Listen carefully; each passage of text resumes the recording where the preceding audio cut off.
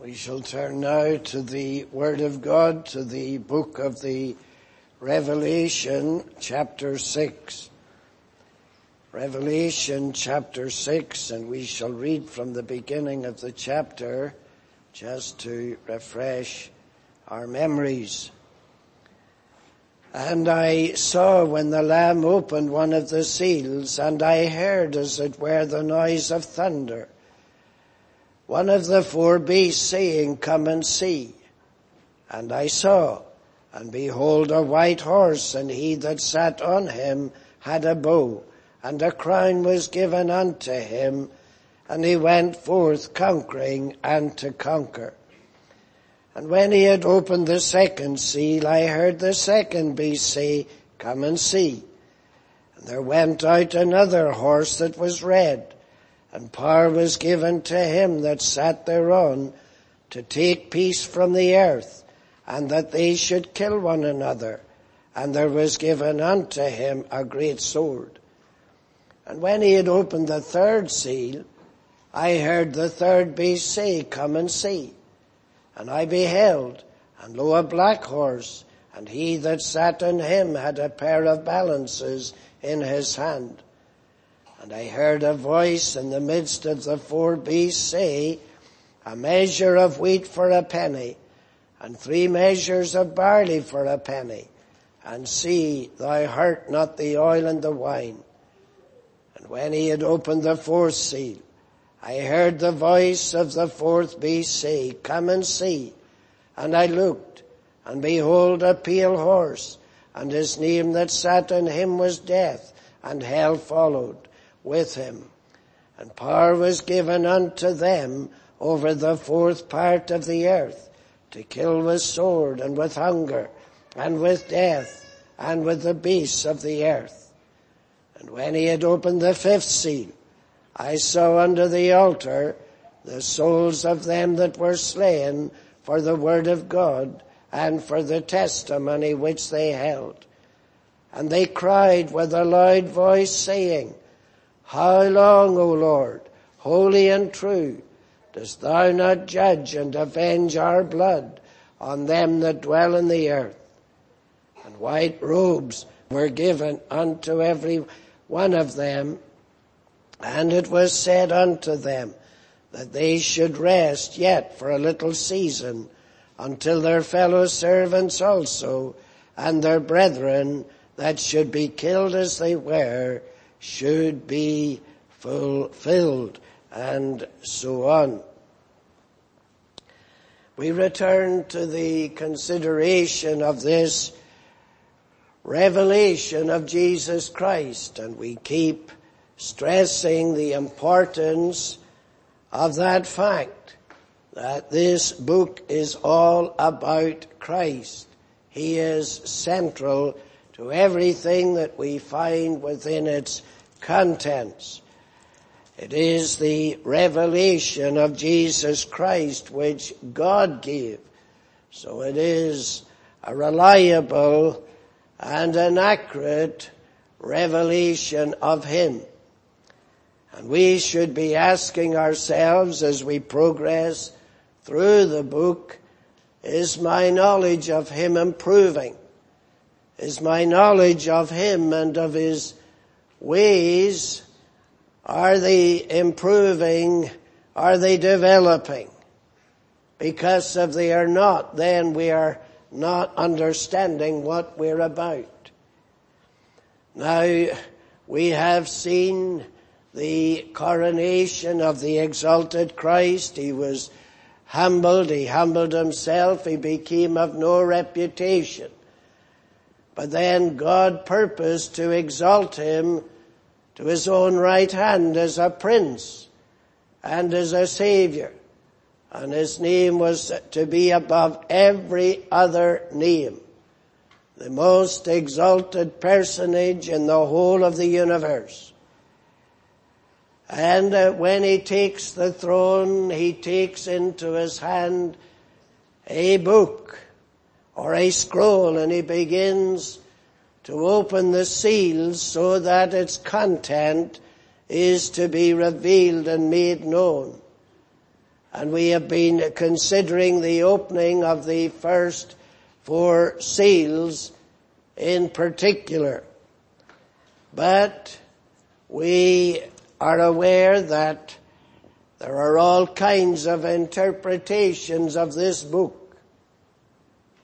And the interpretations of this book changed dramatically in the 19th century. Up until the 19th century, there was an agreement, there was harmony amongst the godly and amongst the preachers of the Word of God regarding the content of this book. But it all changed whenever John Nelson Darby, who was born in 1800, and he was an Anglican, he was baptized in the Anglican Church, he was ordained in the Anglican Church, but he became involved in the establishment of what today we know as the Plymouth Brethren movement, and later the exclusive Brethren movement. And alongside of his teaching of dispensationalism, we had the introduction in America of the Schofield Bible. And it became the Bible to which a great number of the American fundamentalists, and then again in Britain it spread. The authorized version was not abandoned. Schofield adhered to the authorized version, and that's where the subtlety came in. But his notes, his additional interpretive notes, became the classical, as it were, interpretation of Scripture, and very particularly with regard to the last things, the coming of Christ and the great tribulation and the secret rapture. And these doctrines began to spread everywhere. And the old Reformed understanding of Scripture became to a large extent undermined. And it took some time before the church recovered its position and was able to appreciate that these teachings were not warranted by the Word of God.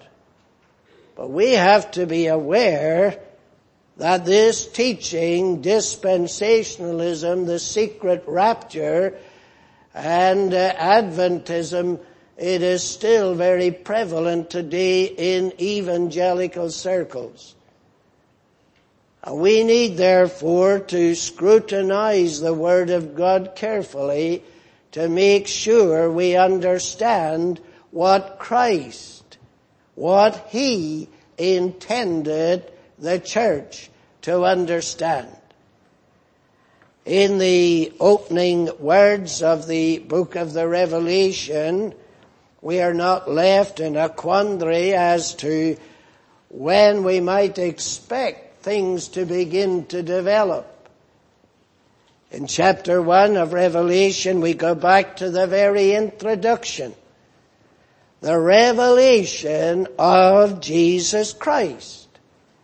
Now, it isn't about merely events, isolated events in the history of the church. Yes, automatically, naturally, we must be concerned with them because all power is given unto Christ and He's in control of everything. But this is the revelation of Jesus Christ, which God gave unto Him to show unto His servants. What is the purpose of it? What's the purpose of this book, this revelation? To show unto His servants things which must come to pass. No. Which must shortly come to pass. Now, what would John think? If he hears these words, shortly come to pass, would he be thinking, well, that must be a couple of thousand years away yet? He'd be thinking the man's insane. It is that which is to shortly come to pass. It's going to happen. It's going to come to pass. John therefore would expect it to shortly come to pass. And he sent and signified it by his angel unto his servant John, who bare record of the word of God and of the testimony of Jesus Christ and of all things that he saw. Blessed is he that readeth, and they that hear the words of this prophecy, and keep those things which are written therein, for the time is at hand. The language is clear. God isn't trying to confuse us. The head of the church isn't seeking to confound us and confuse us so that we're mixed up in our understanding of what he is purposing to do. These things John would automatically, when he's shown them, these are things that are going to happen, and they're going to begin to happen very soon. And when we come to the crowning of the glorious Christ, how do we know that it has happened? What did he tell his disciples to expect as proof that he was actually exalted, that he was actually crowned, that he was now exalted to the Father's right hand? They were told they were to tarry at Jerusalem and they were to wait for the promise of the Father. And on the day of Pentecost, the promise of the Father was fulfilled. What happened as the disciples were waiting, as they were directed to do, the Spirit of God descended upon them in the form of cloven tongues of fire. And they were changed men. And Peter on the day of Pentecost preached that great sermon, and 3,000 were converted at one time.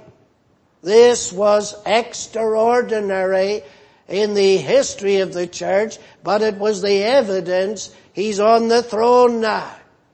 And he promised when he would ascend on high, I will pray the Father, and he will send you another comforter, the Spirit of truth. And when he has come, what is he going to do?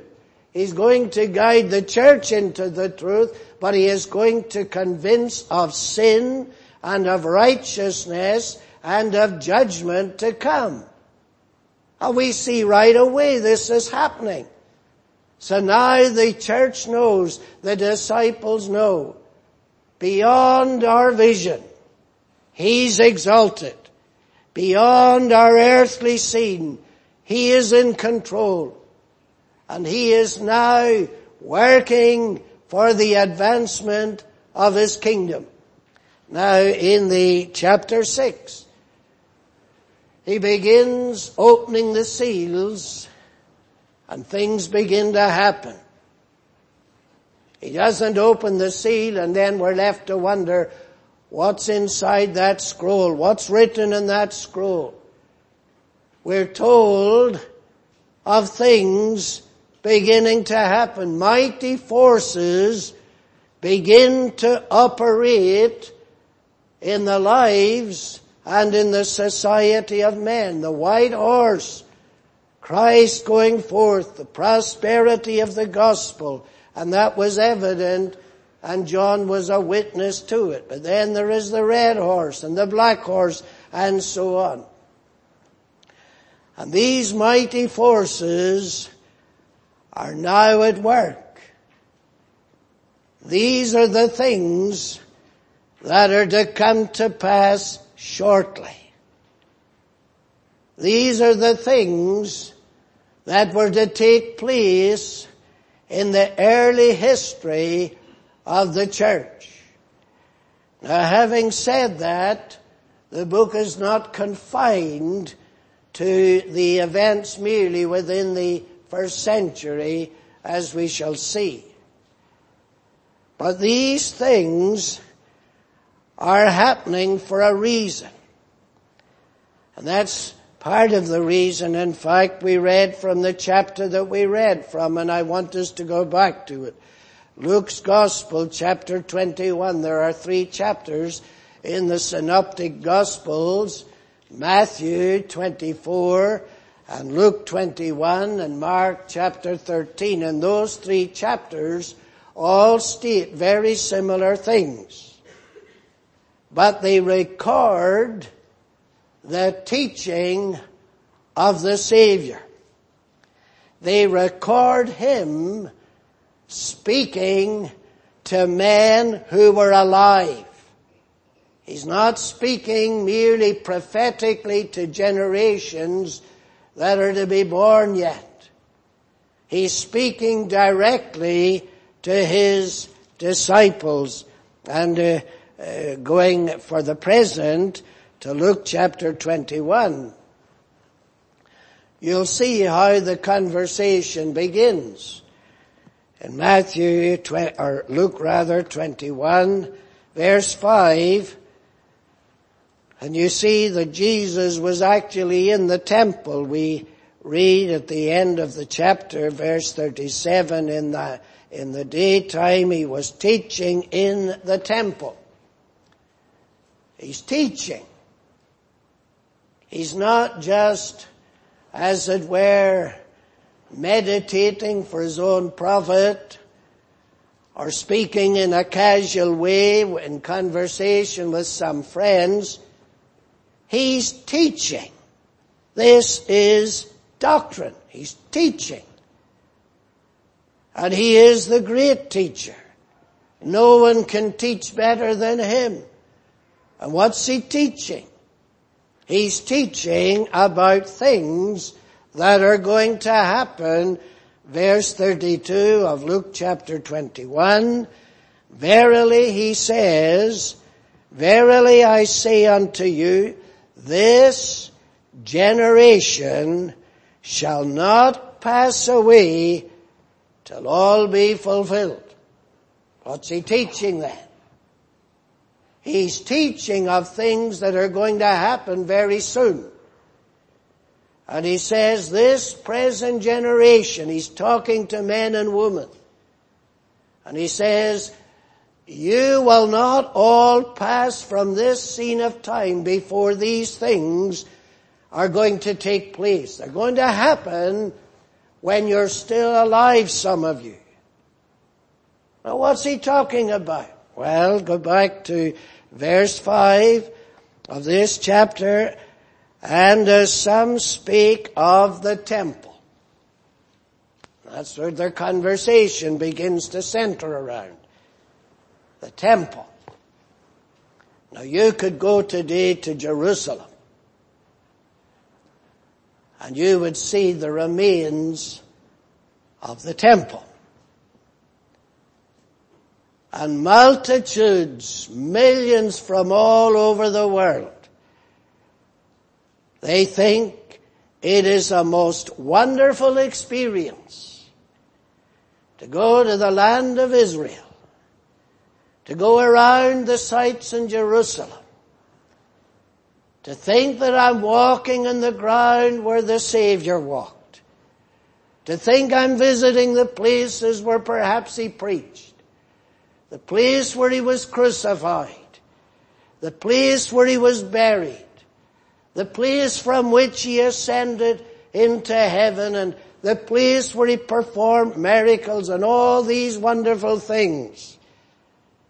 And people come home and say, oh, what a wonderful experience it was. You never hardly ever hear anyone ever refer to the ruins of Jerusalem and the ruins of the temple. that stand in the 21st century as a witness and a testimony to the accuracy of the biblical predictions by the Savior himself. They are proof that Christ spoke accurately, predicting exactly what was going to happen. And people can deny the existence of God and the worthlessness of the Scriptures, but like as it is in Romans chapter 1, even to a greater extent, this generation suppresses the evidence of the truth. When Paul was writing to those in Romans chapter 1, he said the heavens, they were declaring the creation around was declaring the existence of God, but men, because they refused God, they didn't want to believe in God, so they suppressed the evidence. Now, even since Paul's day, we have further evidence of the accuracy of the contents of the Bible, but men ignore it. We're not interested in it. It's interesting, even you go back to Genesis, to a night when Jacob was in the wilderness. And he wrestled with the angel of the covenant until the breaking of the dawning of the day. And the angel said, "What is thy name?" And then what did he tell Jacob? "Thy name shall be no more Jacob, but Israel." Israel. Now you think of it. How many millenniums have passed?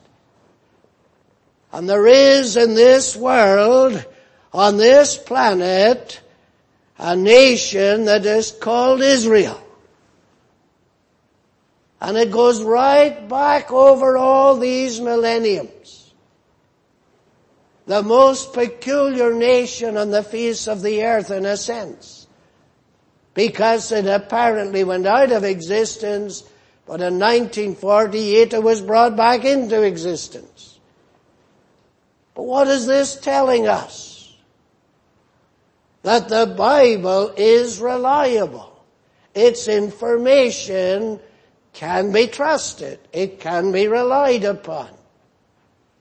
But coming back here to Luke chapter 21, Jesus is confronted with this question, you see, about the temple. Verse 6, "As for these things," Jesus said, "which ye behold," you're actually looking at them. You can see them. They materially exist. "The days will come in the which there shall not be left one stone upon another that shall not be thrown down." When did Jesus say, "Verily I say unto you, this generation shall not pass away till all be fulfilled"? This is going to happen in the lifetime of some of you people listening to me. That's what the Savior was saying. And they asked him, saying, "Master, but when shall these things be?" And remember how long it had taken them to build this great temple, this great structure. And Jesus says, before this generation passes away, that temple is going to be gone.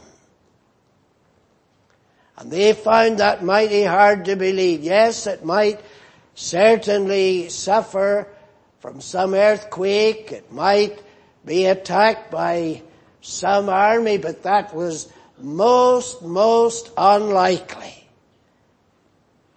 But Jesus said this is going to happen, and he says, verse 7, they asked him, saying, Master, but when shall these things be? And what signs shall there be when these things shall come to pass? So Jesus tells them, gives them certain warnings. There's going to be false professions by men setting themselves up as messiahs, and they're going to be saying, I'm the Christ, and follow me, and I will deliver you, and so on. Between the time the Savior spoke these words in AD 70, when Jerusalem was destroyed, there were at least 7 different men, all claiming to be messiahs, and leading portions of the society to follow them. But Jesus said, take heed that ye be not deceived. You shall hear of wars and rumors of wars and all kinds of developments. But in verse 12, Jesus says, but before all these, before this will happen, before there will not be a stone laid one upon another, before this will happen, before the developments that will bring it about will take place, before all these, they shall lay their hands on you and persecute you, delivering you up to the synagogues and into prisons, being brought before kings and rulers for my name's sake. Now Jesus says before the temple will be destroyed, there's going to be persecution. And you can expect to be imprisoned and persecuted. Those who preach the gospel are going to be fiercely opposed, and you'll be brought before Pilate, and you'll be brought before Caesar, and so on. And of course this all happened. But then in verse 20, we're jumping for the sake of time. We can't, because this is not what we're actually speaking about, all these events, but simply preparing the ground, as it were, to understand the significance of the 4 horses. Verse 20. When ye shall see Jerusalem compassed with armies. When you see that happen. Now you can imagine these people, they're listening to the Savior. And they're looking at Jerusalem, and they're looking at the temple, the great, magnificent edifice, the wonder of the world. And Jesus is saying very shortly, it's not going to be there to see. You'll just see the ruins. But before that happens, you can expect persecution and opposition to the spread of the gospel and those who preach it. But remember what the question is to the Savior. When are these things going to happen? When are they going to happen?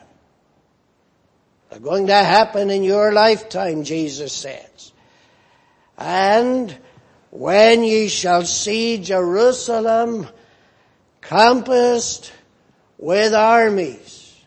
Now that would have seemed incredible. Jerusalem surrounded by armies. What armies? What reason would have armies have for surrounding Jerusalem? But Jesus said, when you see it, then you'll know that this is going to happen. Then know ye that the desolation thereof is nigh. When you see the armies surrounding Jerusalem, you will know what I have been weeping over. What did Jesus do? He sat and he looked over Jerusalem and he wept. Because the people within that city didn't recognize the great mercy of God in sending them a Messiah, sending them a Savior, providing the gospel for them. O Jerusalem, Jerusalem, he lamented, thou that stonest the prophets that have been sent unto thee. Jesus was lamenting over that city because of its ignorance and its unbelief. And he says to these people in the temple, the day is coming when there won't be any more teaching in this temple. There won't be any more sacrifices in this temple. There won't be a priesthood to serve God in this temple. It'll be at an end. It'll be desolate, laid desolate. Now why would this be? Verse 21, when this happens, then let them which are in Judea flee to the mountains, and let them which are in the midst of it depart out of it, and let them that are in the countries not enter thereinto. When did the armies surround Jerusalem? They didn't do it until the Roman armies sought to put down the rebellious Jews in not just Jerusalem but in Judea, the surrounding areas. Without going into all the details, it was Titus who in AD 70 actually destroyed his armies, not only surrounded Jerusalem, they laid it absolutely desolate. Not one stone was laid upon another. The Jews had rebelled so often and so fiercely and fought the Romans so fiercely, as well as fighting one another, that in their frustration, the Romans just demolished everything. Stones were demolished so that the glory had, as it were, departed. Now, why is this to happen? Verse 22. For these be the days of vengeance, that all things which are written may be fulfilled. These be the days of vengeance. Whose vengeance? Is it the vengeance of the Romans? Is it the vengeance of Christians?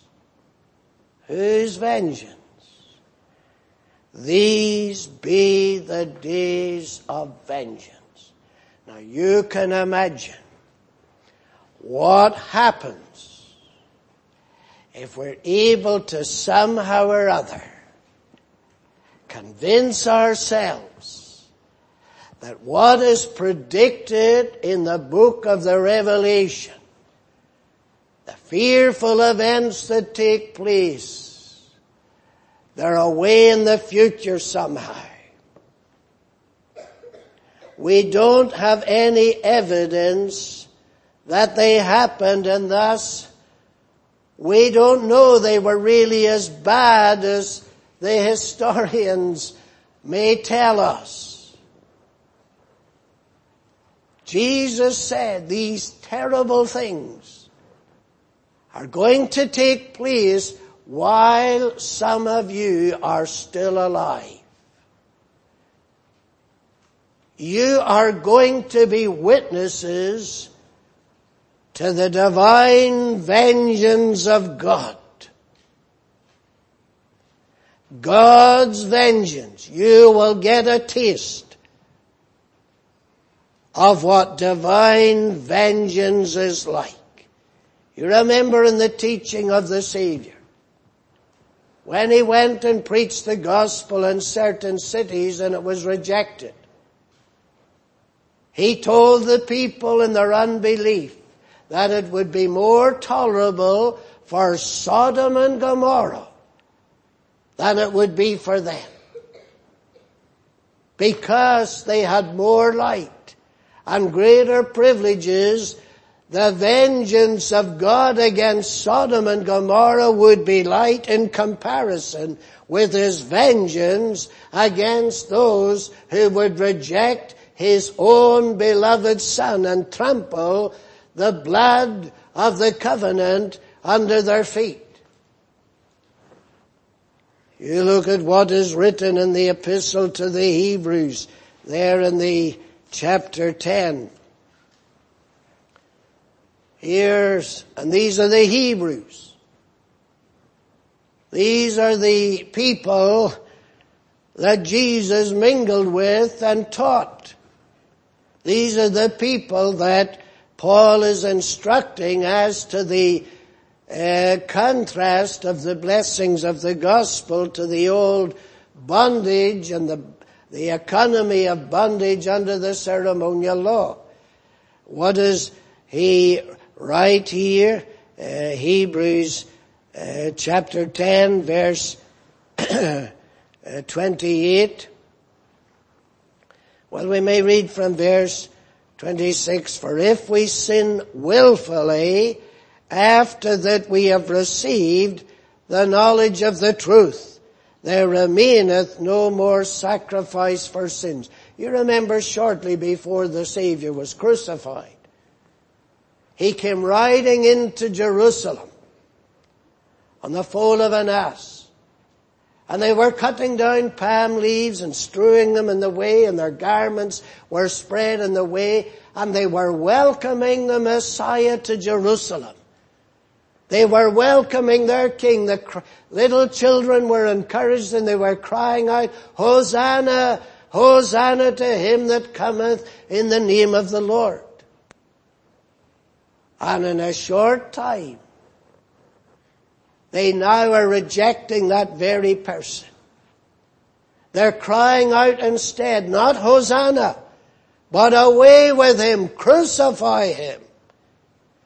They were rejecting the knowledge that they possessed of who he was. It was the fulfillment of their own scriptures. They didn't believe their Bible anymore. They had all his miracles performed as testimony to his deity, but they still rejected him. They still accused him of blasphemy. They sinned willfully. They rejected the truth. Verse 27 then of Hebrews 10, this is what they may expect, a certain fearful looking for of judgment and fiery indignation which shall devour the adversaries. This is the God of whom Jonathan Edwards preached. Sinners in the hand of an angry God. In this day and generation, you're not supposed to preach about God ever being angry. God is love. And God loves everybody. And it doesn't matter how bad you are, God still loves you. Here is the God of Scripture, the God of eternity. This is what those who trample the gospel under their feet may expect. But here in verse 28 we read, he that despised Moses' law died without mercy under 2 or 3 witnesses. Well, the Hebrews knew that was a fact, that was true. But then the question is asked, verse 29, of how much sorer punishment? Punishment. From whom? Punishment from God. And who does he punish, and why does he punish them? of how much sorer punishment suppose ye. What the apostle said, well, think of it. Reason it through. If men rejected Moses and his law and his commandments, and they were stoned to death, and they were put to death for violating Moses' law, well now, do you think that it's a more serious thing to trample on the blood of the Messiah? To trample him under your feet? What kind of punishment do you think such crimes merit? That's really implied in the question. How much sorer punishment, suppose ye, shall he be thought worthy who hath trodden under foot the Son of God? Trodden under foot the Son of God, the one of whom God declared 3 times during his ministry, "This is my beloved Son, in whom I'm well pleased." Would you dare to trample him under your feet? My beloved Son. Do you expect it would stir my anger?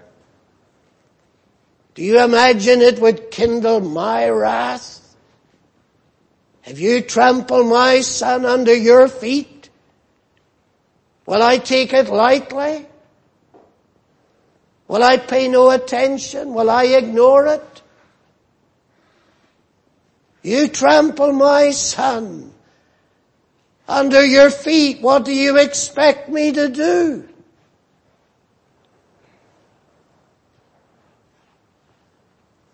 Trample how much? Suppose ye shall he be thought worthy who hath trodden under foot the Son of God, and hath counted the blood of the covenant wherewith he was sanctified an unholy thing. From the very beginning, God was teaching the Israelites the life is in the blood. They were forbidden to eat the blood with the carcass because the life was in the blood. To take away a man's life, you shed his blood. And the blood of the covenant is the blood of the Redeemer. And here the question is asked, how do you think? What kind of punishment do you imagine men and women, any nation, any community, any people are worthy of, who trample that person under their feet and then despise the blood of the covenant? They trample it also under their feet, and they consider it as an unholy thing. We know, verse 30, him that has said, vengeance belongeth unto me, I will recompense, saith the Lord. And again the Lord shall judge his people. What did Jesus say was going to happen in the lifetime of those who were his hearers in the temple on this occasion? We've already read it. Luke 21 verse 22. For these be the days of vengeance. The vengeance that belongs to me. The vengeance that I am going to take against those who have trampled my Son under their feet and have counted the blood of the covenant as an unholy thing. That's going to happen.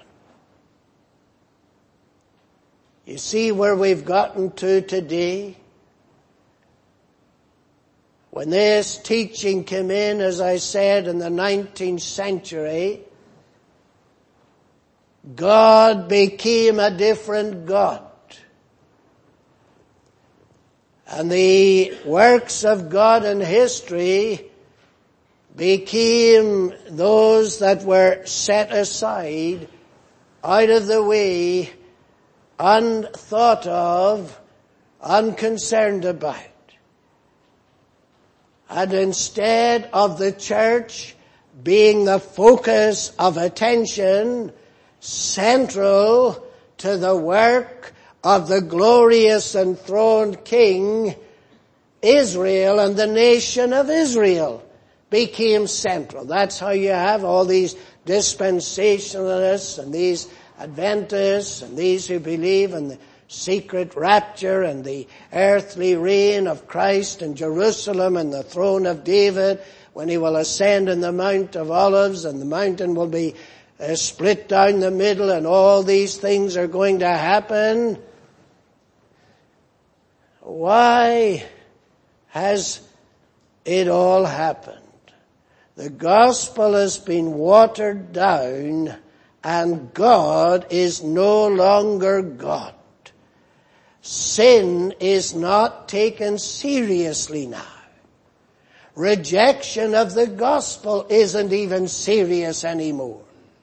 Unbelief is not really a serious matter anymore, because we do not give heed to the teaching of Jesus Christ. Multitudes have come to give heed to the teaching of Schofield, or the teaching of John N. Darby and others like them, rejecting the teaching of the Savior, because we don't want a God who has authority, who has power, who is holy, who takes vengeance on his enemies. And there's a cry goes up when the fifth seal is opened from the martyrs under the altar. How long, Lord, until our blood is avenged? Because their blood is bound up with the blood of Christ himself.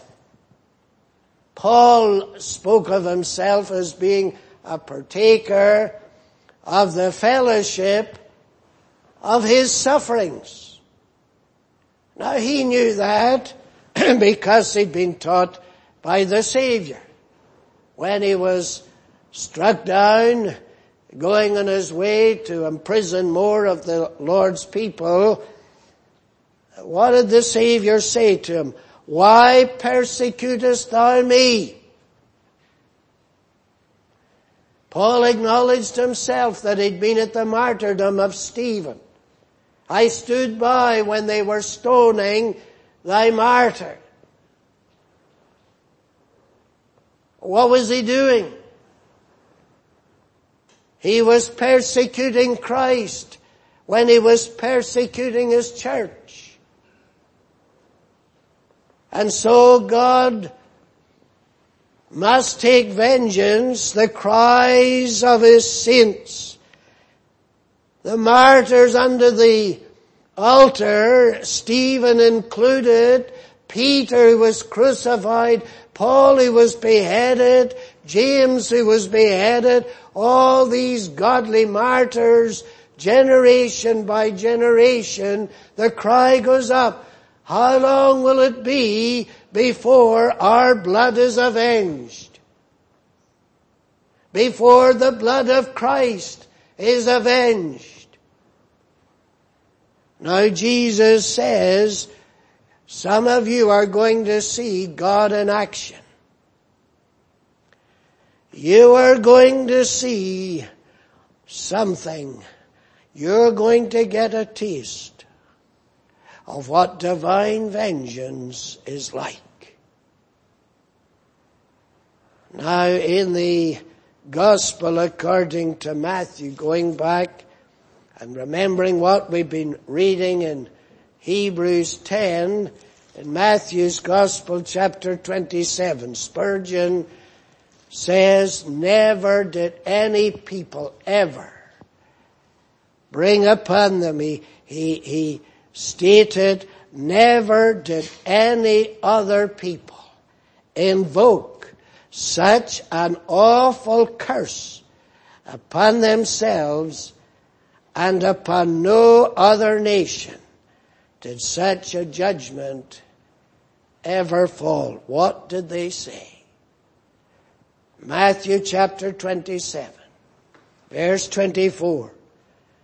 When Pilate saw that he could prevail nothing, but rather a tumult was made, he took water and washed his hands before the multitude, saying, I am innocent of the blood of this just person.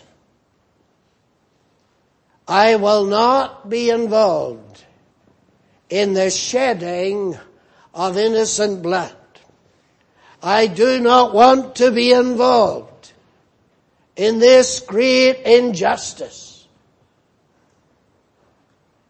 See ye to it. If you can take it upon yourselves to shed the blood of this innocent man, go ahead and do it. But I will have nothing to do with it.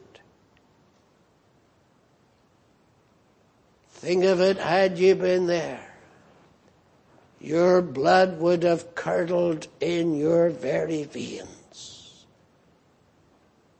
to hear these words. Then answered all the people and said, his blood be on us. And they didn't stop there. And on our children. His blood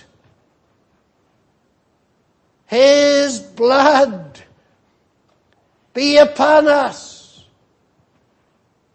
and on the generations yet to be born, our children.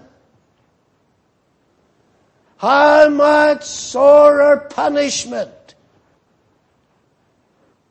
The apostle writes to the Hebrews, do you imagine such people are worthy of, who trample the Son of God under their feet, and who treat his blood as an unholy thing?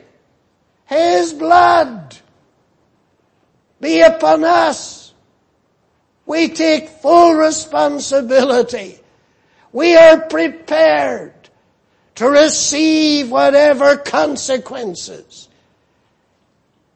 come to us when we despise and when we reject and when we trample all the evidence of his eternal sonship, his eternal deity. We trample it under our feet. And as Spurgeon says, never was there ever any people who ever brought such a curse upon themselves. And Jesus is telling those in the temple, some of you are going to see the day coming when God is going to take vengeance on them that have trampled his Son under their feet. And they who have treated the blood as an unholy thing, who've cried out, his blood be upon us. It doesn't matter to us. We are prepared to meet God regardless. Jesus is stating then what is to be expected when he ascends on high, but when men still alive at the time he's teaching them, who would still be alive, you can imagine John sitting there and thinking, I might even see this. He looks up at Jerusalem, he looks at the great temple. Everything seems secure. Everything seems in order. He doesn't know of any reason why the Romans should surround Jerusalem with their armies. He can't see any reason at the moment why there should be any destruction or desolation of that city. But Jesus says, you're going to see it happen. You're going to see the coming of the Son of God. We may go quickly to Matthew chapter 24. As we said earlier, it's one of those chapters that deals with the same issues. Again, in verse 34 of that chapter 24, Jesus said, verily I say unto you, this generation shall not pass till all these things be fulfilled. These things are going to happen. What are they? Verse 3 of chapter 24, he sat upon the Mount of Olives. The disciples came unto him privately, saying, tell us, when shall these things be? And what shall be the sign of thy coming and of the end of the world? The end of the world. Now you should know that when we read that word, world, in the scriptures, it means different things. The material world, the planet that you and I live on, is the cosmos. But that's not the word that is used. It's aeon. And it's the word that simply means the age. When shall the sign of what shall be the sign of thy coming and of the end of the world as we know it? The end of the world as it is presently known and experienced. When is this dramatic change of the world going to take place? The world of the Jews, the world of the Gentiles, where Jew and Gentile are not the same, they are separate. The Gentiles, the uncircumcised, the unclean, the untouchables, the world where there is a partition between Jew and Gentile. When is that going to end? When is that going to happen? That was their concern. Is it going to happen soon? Is it going to happen later? The end of the world, of thy coming. What shall be the sign of thy coming? And the dispensationalists and the Adventists and those who are speaking of things like that, they say, well, it's the second coming of Christ. When he comes in the clouds, and all those who are alive shall be caught up to him in the air, and those who are dead shall be raised from their graves. The Savior was to come with vengeance for two reasons. For the progress of the gospel, he would ride in the white horse. And he would ride with a bow in his hand and a crown on his head, To take vengeance is in Psalm 45. The church is saying, ride forth and prosper. But the red horse will ride out, commissioned from his throne, to bring war, to take away peace, to surround Jerusalem, because the day of God's vengeance is come. And the black horse shall ride out, and famine shall decimate the numbers within the walls of Jerusalem. Mothers will be eating their very own children. And those are the facts of history. It happened. The vengeance of God is terrible. 1 million people were killed during the siege when Titus surrounded Jerusalem. 95 to 97,000 were taken off into slavery and scattered throughout the Roman Empire, as Jesus said would happen. There were so many crucifixions of Jews by the Romans, they ran out of wood. They couldn't crucify anymore. It was the day of God's vengeance. And why? They rejected the gospel. I tell you, we need to understand for our own soul's good the realities of God's working and the kingdom of Christ enthroned, what it is like, the power that he possesses. And I close just with this from Romans chapter 11. Just leaving this in the hope it connects certain things in our minds. In Romans chapter 11, a portion that is used again and again by dispensationalists to emphasize the place of the nation of Israel in history, future history, and so on. And it has its place, but only its place. Jesus didn't say, I will restore the nation of Israel. I will build the nation of Israel. What did he say? I will build my church.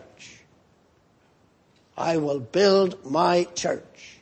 The church becomes central, not the nation or national Israel anymore.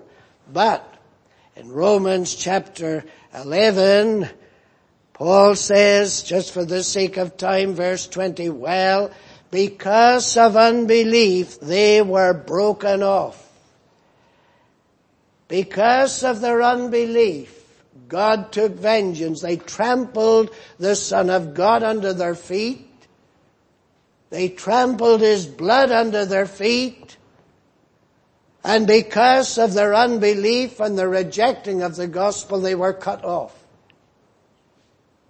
Because God takes unbelief most seriously.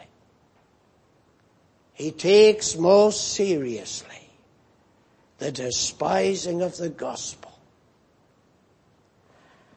And what does Paul say to the Romans? Their unbelief resulted in their being cut off. Verse 21, if God spared not the natural branches, take heed, the Gentile church, the New Testament church, take heed. Go back to AD 70. Go back to the day of God's vengeance. See the vengeance that he took upon those who trampled his Son under their feet. Now you Gentile believers, keep that in mind and ask, why did it happen? It happened because of unbelief. If God spared not then the natural branches, take heed, lest he spare not thee. God has not changed. And thus when you have, and for example, Matthew 24, Luke 21, Mark 13, you have all these predictions, And some people get the idea, well, this didn't happen, that didn't happen, it must be future. Paul is telling the Gentile church, unbelief will bring about a repetition at another point in history of what has already been taking place. And these are the solemn, solemn warnings of God, the God that this generation has yet to deal with. The unbelieving generation trampling God's Son under its feet. I tell you, God's vengeance will be real as it has been in the past. But time is gone. We better leave it there. May the Lord bless his word. Let us pray. Most holy and eternal God, write thy truth in our hearts. Oh, enable us to believe what is revealed to us of thy character, of thy being, of thy terrible attributes. Lord God, we praise thee for thy grace and thy saving mercy, for the glorious gospel. May we never be guilty of despising it. Have mercy upon those who do not trust in Christ, who do not believe the gospel. May we flee to him as our everlasting salvation. Bless thy truth, pardon us, accept us, for Christ the Redeemer's sake. Amen.